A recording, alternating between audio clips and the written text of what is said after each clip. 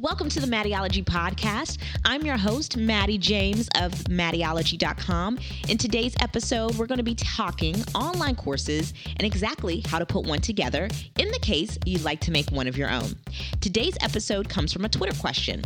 At XOXOShiba asks, how do you put a course together? Well, I'm going to break down the 5 things you must have to launch an online course successfully. So let's get into it.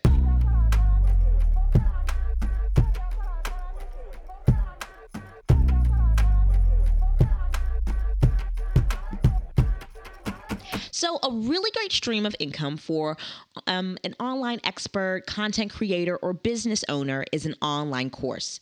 I've been teaching online courses for a little over a year, and it is about 50% of my income as a professional blogger. So you can certainly make some really good money from it. It's been a trend online now for the last couple of years or so because you cannot go to a 4-year college and learn how to market on social media or a blog or do much of anything marketing or promotions based online, because by the time you learn what's trending in social media and on the internet in the 4 years it would take you to in college, what you learned will be outdated by the time you graduate. That's just a fact, you know? So online courses will usually take you anywhere from a week to a year to complete.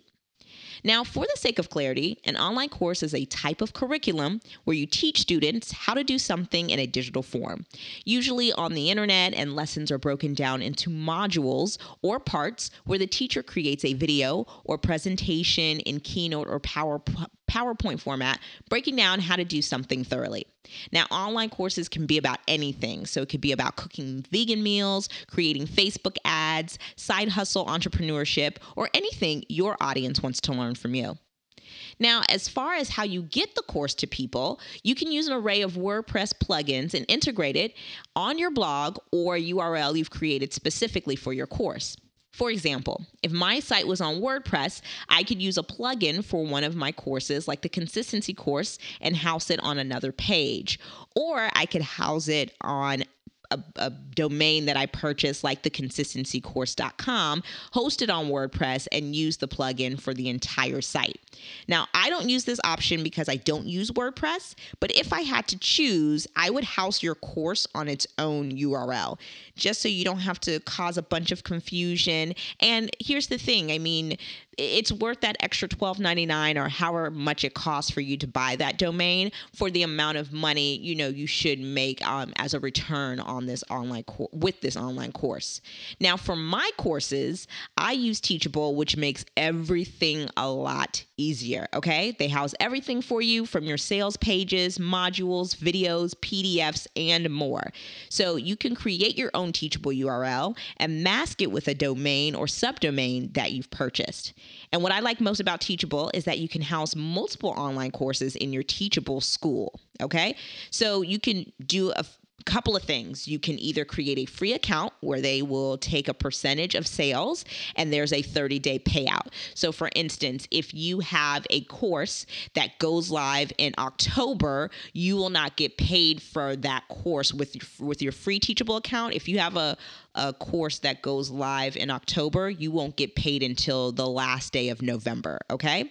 Now, with the paid account option, where you actually will receive your payout immediately, which I don't know about you, but I like getting my money immediately, okay? So, of course, that's a cost, and, you might not be in a place yet where you can afford that cost, but do keep in mind, if in fact you do use the free option, you'll get your payout, but it'll be the last day of the following month.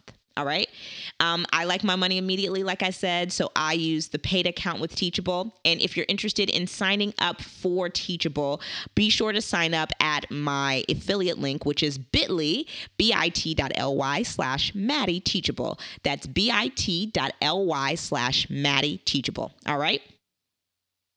Now, aside from all of that, right? Because that was like a big kind of like, pep talk before even walking you through the 5 things that you needed. But I definitely wanted to be clear on what it is you needed to use and why online courses are in fact valuable, okay? So aside from all of that, here are 5 things I would suggest having in place before screaming from the mountaintops that you're offering an online course, okay? So first and foremost, know what you're talking about. I know that seems like a no-brainer, but hey, I just want to make sure I say it, I can't stress it enough. Sure, online courses can be a lucrative stream of income only if you know what the heck you're talking about. I'm serious. I cannot tell you how many times I've seen people throw together a course based off of what they learned a week or month before in hopes they would be successful. Now, you should only be teaching what you know like the back of your hand. You should be teaching what you have been, and if we're being honest, what you are currently successful at. You should have receipts on top of receipts on top of receipts, okay? So you need to have the proof in the pudding that you know, in fact, what you're talking about and that you're good at what you are teaching. Because here's the thing, just because you know something doesn't mean you know how to teach it to someone, okay? Because to teach effectively, you have to be clear. You have to simplify, and that's hard even if you do know what you're talking about, let alone if you don't, okay? So teaching is already pretty difficult, It seems simple because you're like, oh, I'm just going to get up here and talk and just tell them what I did. But when you teach somebody, you have to really, really break it down in layman's terms. And I always tell people like 90% of people operate at a 6th grade level, not because they're dumb, but because it's so simple at that level, So simply put, if you have not done something well for 2 years or more, you shouldn't be teaching it, in my opinion. All right. Secondly, don't you dare launch an online course without a sales page, all right? A sales page is one of the driving forces of selling your online course. In fact, it is the driving force of selling your online course, in my opinion. Like saying that you have a course is not enough, guys. It really isn't, all right? It sounds good, but where's the proof? Think of your sales page as the ultimate receipt. A sales page is simply a page online. It can be a page on your blog or website or a standalone URL where you break down thoroughly what the course is about. All right. So the sales page should highlight exactly who the course is for, what to expect when they take it, and why you're qualified to teach this. People shouldn't guess if this is for them specifically or what the course is about. It should include testimonials from people who have worked with you or read your blog / have purchased your services or products, okay? It should be really clear and elaborate the value they'll receive because they took the course, all right? Now, this is really important. I want you guys to remember that people take online courses to get certain results faster than if they try to figure things out on their own. So be sure to include that on your sales page as well.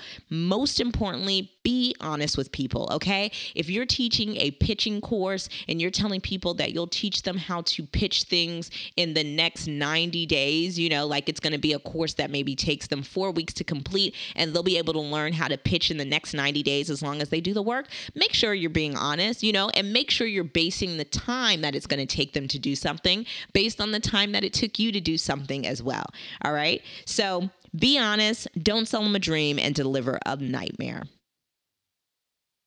Another thing to consider, you need to create supporting content when you launch an online course. Here's what I've seen happen a million times.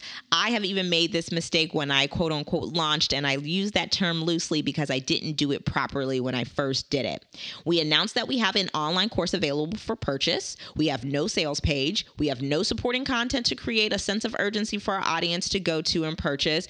And if you have a blog, where are the blog posts that introduces the topic and elaborates on why it's important to know how to do what you're teaching in your online course? Like, that is really, really important because it creates a sense of urgency. Now, to be clear, the post should be useful and informative, even if they don't purchase your course, rather.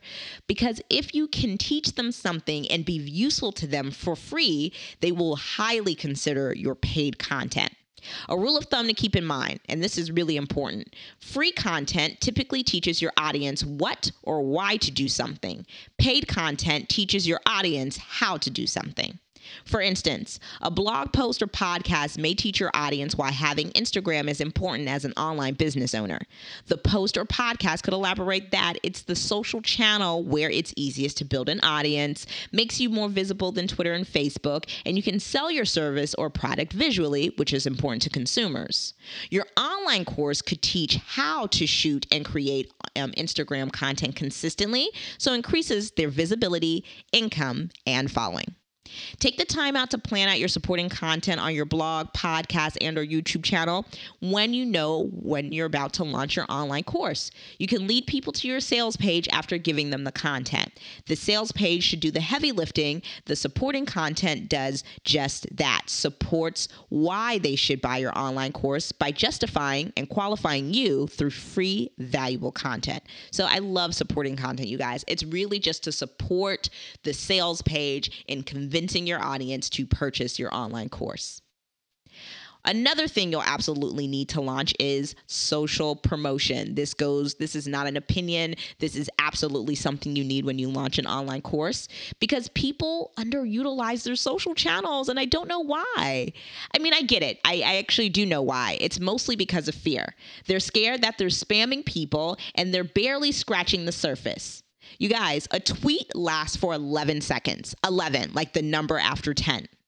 It's like the sperm of social media. So to be clear, you're not spamming people if you're offering value. You have to be very intentional, relevant, and clear when you're promoting your online course. This is also why your supporting content is important because not only can you promote the course, but also the content that supports it. So your tweets, pins, Facebook, and Instagram posts should point your audience to posts, podcasts, and your sales page, okay? That's all going to be part of your launch social promotion for your online course, all right? Take the time out to schedule all of your promotional social posts ahead of time for your launch. It may be overwhelming, definitely will take you a few hours, and you might even have to break it up in a couple of days, but simplify by deciding how much social content you actually want to promote. Have you even considered how much you're going to promote via email? Come up with your messages ahead of time, what social channels you want them to be on, and create the visuals you want to go with the messaging. Now, last but not least, you guys need to determine a launch period for your online course. Really, really important. Because when you launch an online course, you need to decide how long you're going to offer it. You can choose two ways to do this. First, you can choose for your course to be evergreen. That means that it's available to purchase any time of the year. It's just available to purchase. Or you can offer your online course for a limited time. Now, to be clear, even if your online course is evergreen, it's important to have a launch period for it a couple of times a year, just to make it a little bit more visible, just so people don't forget about it and it goes under the radar, all right? And I really want to make sure that you guys know that making it more visible will certainly help it, It's important to have a launch period for it a couple of times a year or however many times you want. And most successful launch periods are anywhere from 10 to 14 days long. Now, the reason why it's that long is because that's long enough to let your supporting content gain some legs, promote effectively on social media, and for people to get their coins together to buy your course. So you want it to go longer. You don't want it to go longer than that because people will forget and they're not just sitting there thinking about your online course. Less than 10 days isn't enough time to convince your audience to buy and make your online course as visible as possible, especially if you have a modest size audience, all right? A good time frame for launching your online course is Monday to the following Friday. So Monday to next week Friday would be a really, really good time frame to launch your online course. So when it comes to launching your online course, you definitely want to make sure you know what you're talking about. You want to make sure you have a sales page. Certainly make sure you create supporting content, promote on social media, and determine a launch period.